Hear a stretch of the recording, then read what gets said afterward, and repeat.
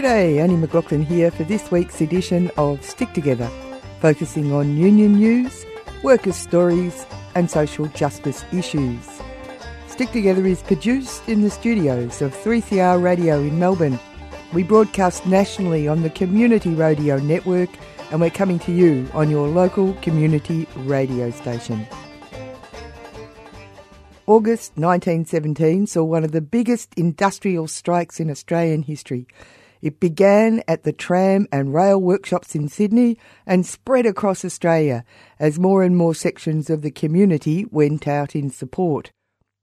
It was all about the introduction of Taylorism, or time and motion structures, into the railway workshops.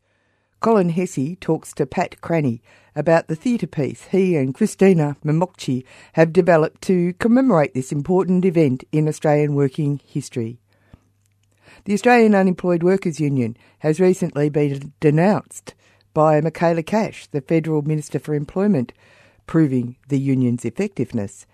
The Australian Unemployed Workers Union has responded with the Call Out Cash campaign. We talked to Owen Bennett from AUWU, now a national organisation, about this development. But first, some union news.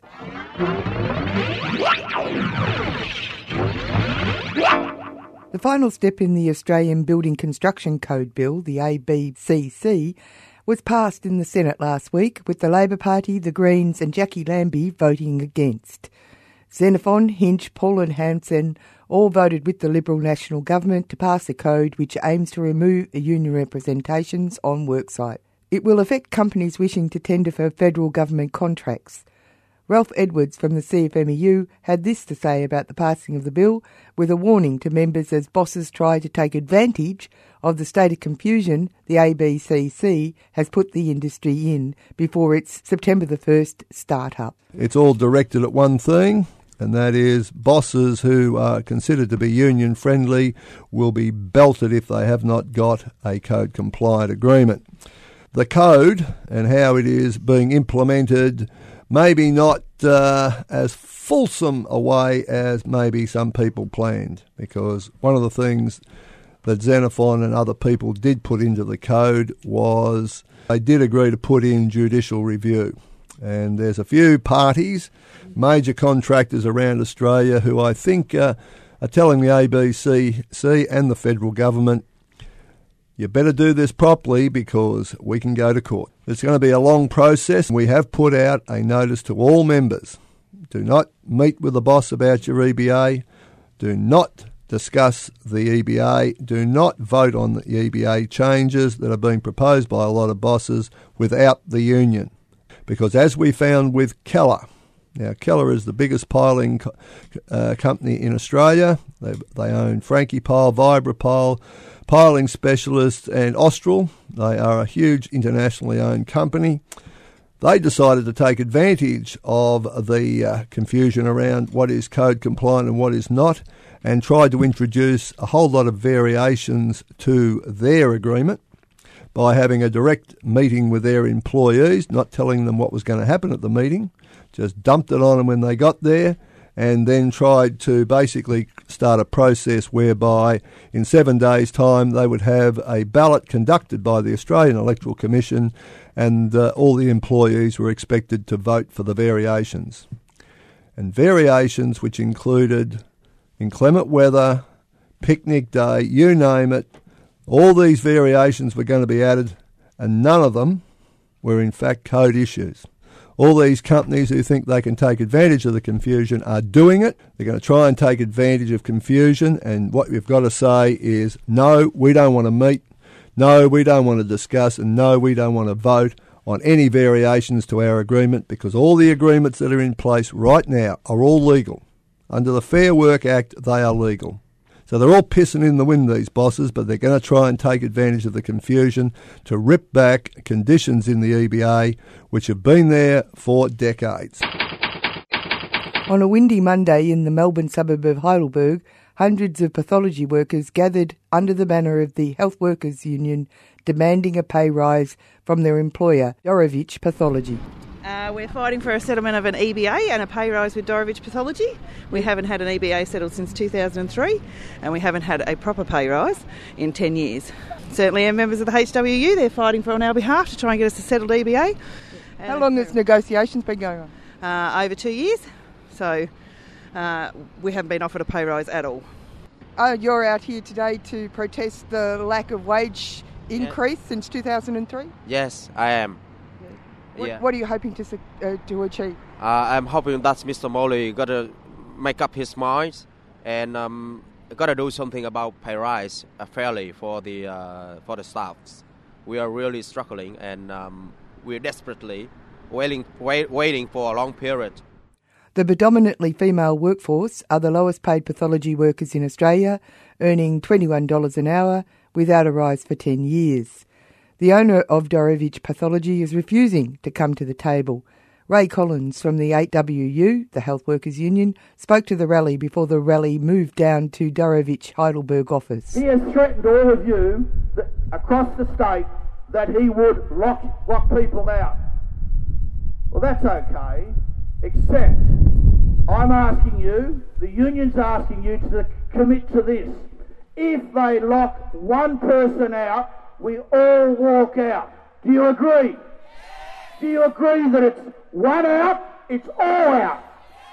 And further to that, it's legal and we will do it instantaneously. We will walk out of the hospitals, we will walk out of the medical centres, we will walk out of the collection centres, we will stop the relievers going into the aged care facilities. If they lock one of our members out, it's one out, it's all out. Thank you. Dorevitch responded to the calls for an increase in the hourly rate by locking out 76 workers. The ACTU stands with the 500 pathology workers forced to strike after a long and bitter pay dispute with their employer, Dorevitch Pathology, said Sally McManus, ACTU Secretary. The workers took legal protected industrial action. Dorevitch responded by locking out 76 workers for daring to ask for a pay rise. Dorevitch owner Primary Health posted an estimated $1.2 billion in profits since the last pay deal. Meanwhile, these workers' wages have gone backwards in real terms. One of the girls looked at her payslip in 2008 and then she checked it with the payslip of this year, and her payslip was $1.37 more than it was in 2008. That's the increment that she's had. Are you happy you're out today? Yes. Absolutely. Yes, we are. Well, hopefully it means that we get a pay rise. That's what we want. It gives us a voice. They've taken us, they will take notice that we're fair income. 10 years. It's just pathetic. It's a joke. Yeah. We don't earn a lot of money for what we do. And we just want a fair go. We've been trying for 10 years. We didn't want to do it, but you've got to do it and make a stand. And that's what we're doing. And you won't sit down and negotiate? No, not for 10 years. And the union's been desperately trying for the last 12 months. And he won't even come to the table. We got told that you could train monkeys to do the job we do. Yeah, that's what he thinks of us. Yeah. There are so many of the girls that are single mums that have worked for Dorevitch that they can't afford to join the union or even take a day off to strike. They just can't afford to do it. They can't pay their bills. So we have to do it for them as well. Yep. Absolutely. This is an ongoing dispute. Head on over to www.megaphone.org.au/p/Dorevitch. That's DOREVITCH, and sign the petition to show your support for Dorevitch pathology workers. Go to My Cause, that's MYCAUSE, to make a donation to support Dorevitch pathology workers.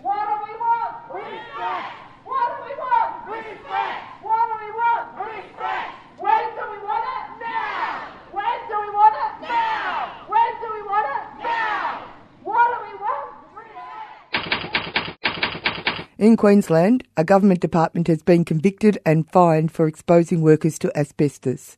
For 4 months in 2012, the Queensland Department of Main Roads exposed 6 workers to asbestos when the Road Tech employees worked on a bridge site at Ripley before it was discovered the bridge, built more than 20 years ago, was riddled with asbestos and the fibres were already spread across the site.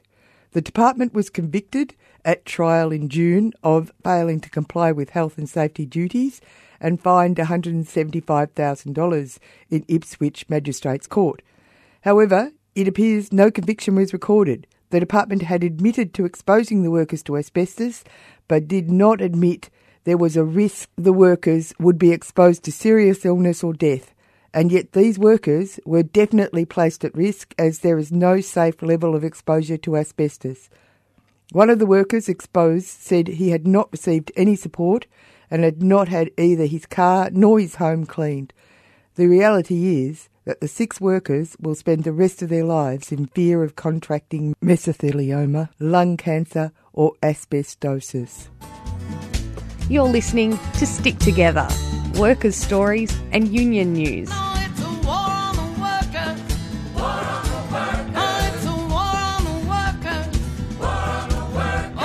Broadcast around the country every week on the Community Radio Network.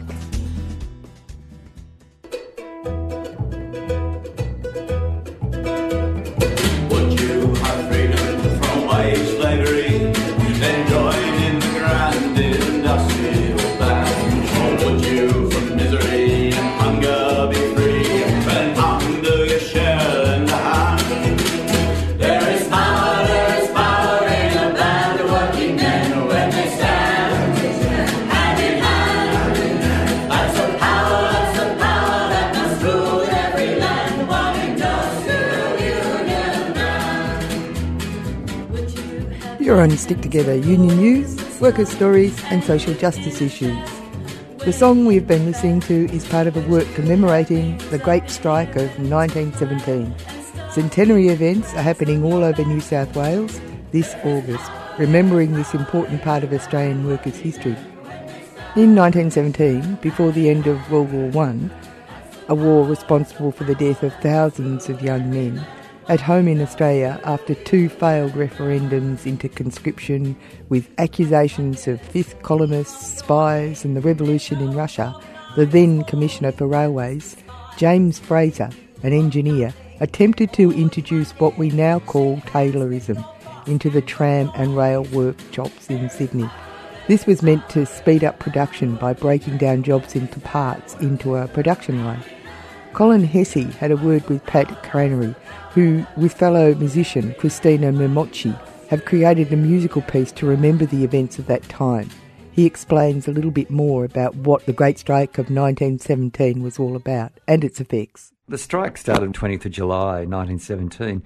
Do you know why the workers felt so threatened by the so-called scientific management techniques of production? Yep, it was partly the straw that broke the camel's back, because the workers were already working sort of flat out and under pressure and underpaid because of the war.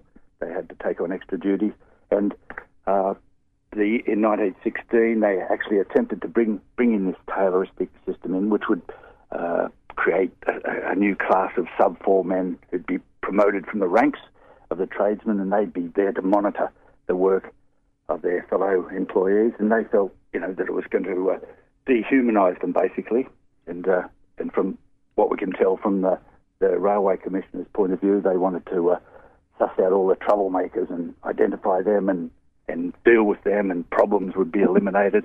So it was all scary rhetoric from the Railway Commission. So yeah, I guess it was.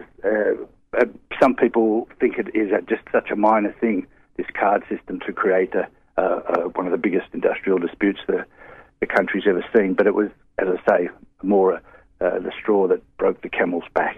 I mean, do you see, Pat, any parallels here with the introduction of what we now call disruptive technology, where workers' jobs and skills are threatened? Yeah, the parallels are in the terms of dehumanising, losing control and autonomy over your work and your skills. And in fact, the strike was led particularly by the engineers, who stood most de-skilled by the process of breaking up their jobs into small parts that could be accounted for by the bosses, and they lost a lot of autonomy about how they did their own work. So I guess there's parallels today. I see the parallels certainly in the idea of the class war.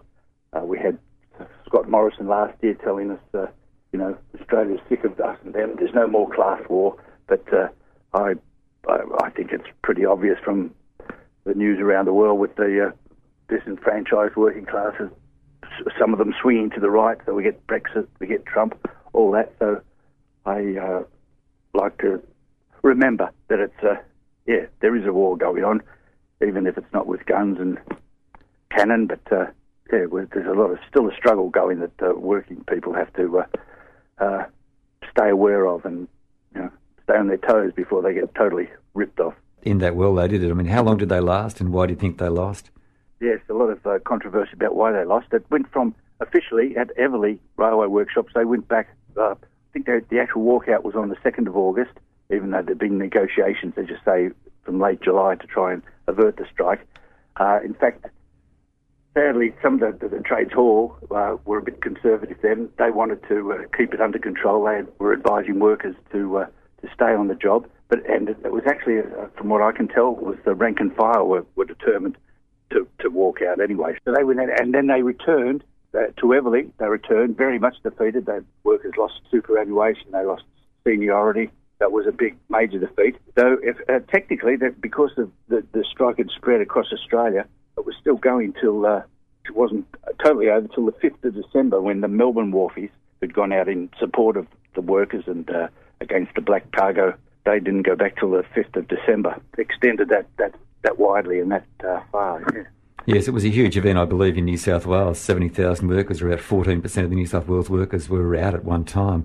Famously, Ben Chifley was a Lillywhite, one of the strikers who stayed out to the end. Do you know what effect the strike had on the Lillywhites? I mean, I guess you've alluded to it somewhat, but can you expand on that at all? A lot of workers went out on strike, and as you say, the Lillywhites stayed out until the very end. And when they were sort of felt a little betrayed, they went back. And so in the workplace, especially at Everleigh, there was tensions and divisions that lasted for decades, actually, through generations, where those who had stayed on at work, the loyalists, as they were known, scabs, others might call them, but they were on. When they all went back to work, there was a lot of tension between them, sometimes because the strikers had been demoted, then they were working alongside sort of younger loyalists. Or even under the supervision of those people too. That's right. So that caused a lot of bad feeling, as you can imagine. And as I say, I still hear stories from people that, my dad pointed out this guy on the railways who we're going to avoid him because his father was a scab during the 1917 strike. So it went on for a long time, and it took a long time for the wounds to heal. I can tell that story too. I know 60 years later, in 1977, when I joined the railways, my grandfather, who was himself a rail worker, they were only 6 at the time of the strike, said to me, join the Australian Railways Union, not the National Union of Railwaymen, which was the scab union set up by the bosses in 1917 to break the strike. I mean, I, of course, joined the AAU.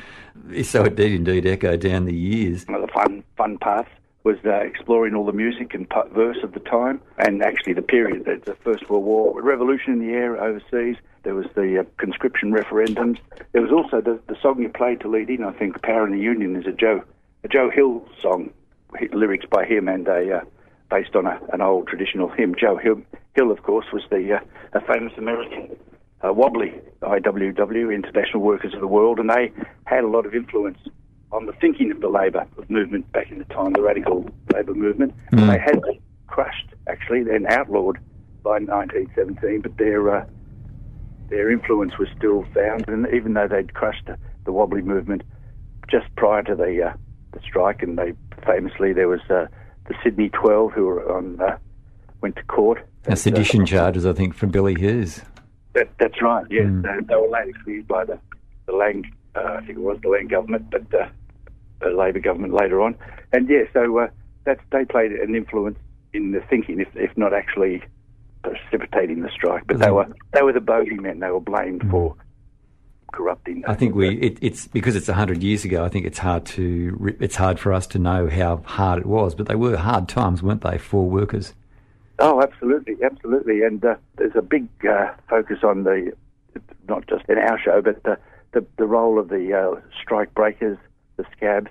They came in. A lot of them were brought in from country areas by the government. They're actually armed. there's a story of a shooting with Merv Flanagan, quite famously. I think the Telegraph, the Daily Terror, just picked up on that in its history section earlier this week. Angry shot kills striker in Sydney's Labour War.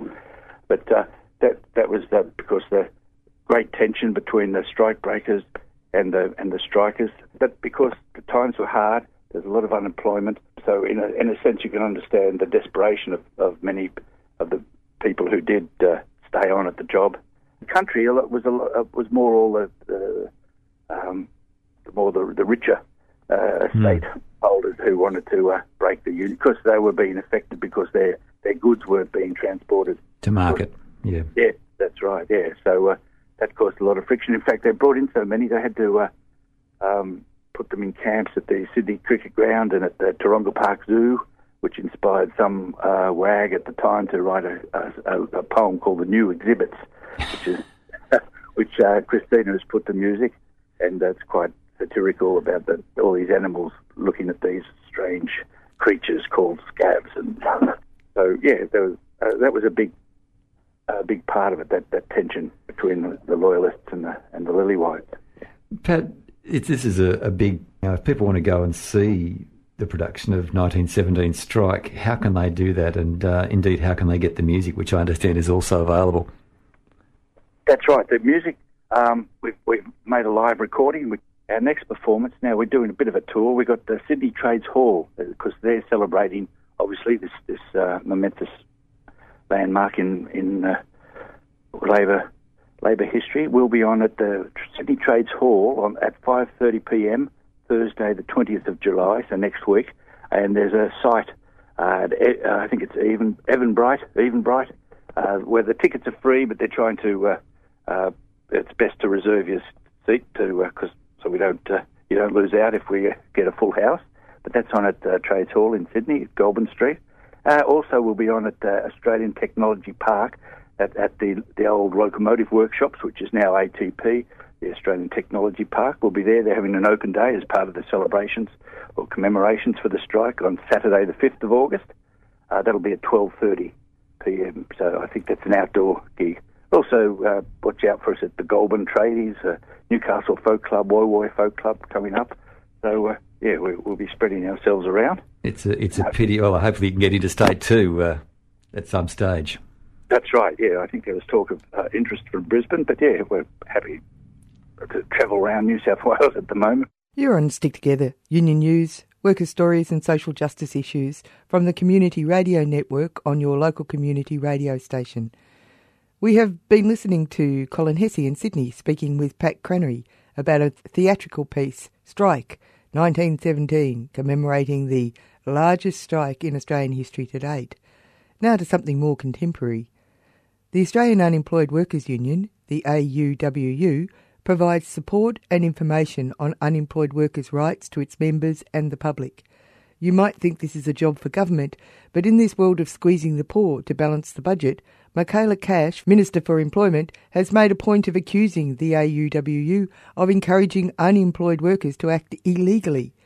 I spoke to Owen Bennett from the Australian Unemployed Workers Union about their response, the Call Out Cash campaign. An outrageous attack, and we think it's part of this wider government strategy to silence people who are trying to stand up and resist the punitive social security system. And we think it's really, really important that unemployed workers are given a voice. Now, there's been a couple of things that have happened that have obviously reached Cash's horizons against all her desires. One would, of course, be Justice for Josh, which must be having some traction in the general community. Yes, well, that's one of many areas where we've clashed with the Department of Employment, which is Minister Cash's ministry. We asked Minister Cash to release a risk assessment that was undertaken for the work for the Dole site where Josh Park-Fing tragically died in April 2016. They refused to release that risk assessment on the basis that it might harm the job agency where Josh Park-Fing was enrolled. And ever since then, so it's about 13, 14 months since the tragedy, and the government hasn't released a report into that event. And the report has been written, we'll inform the report was written in 2016 December, but they're sitting on that report for reasons unknown.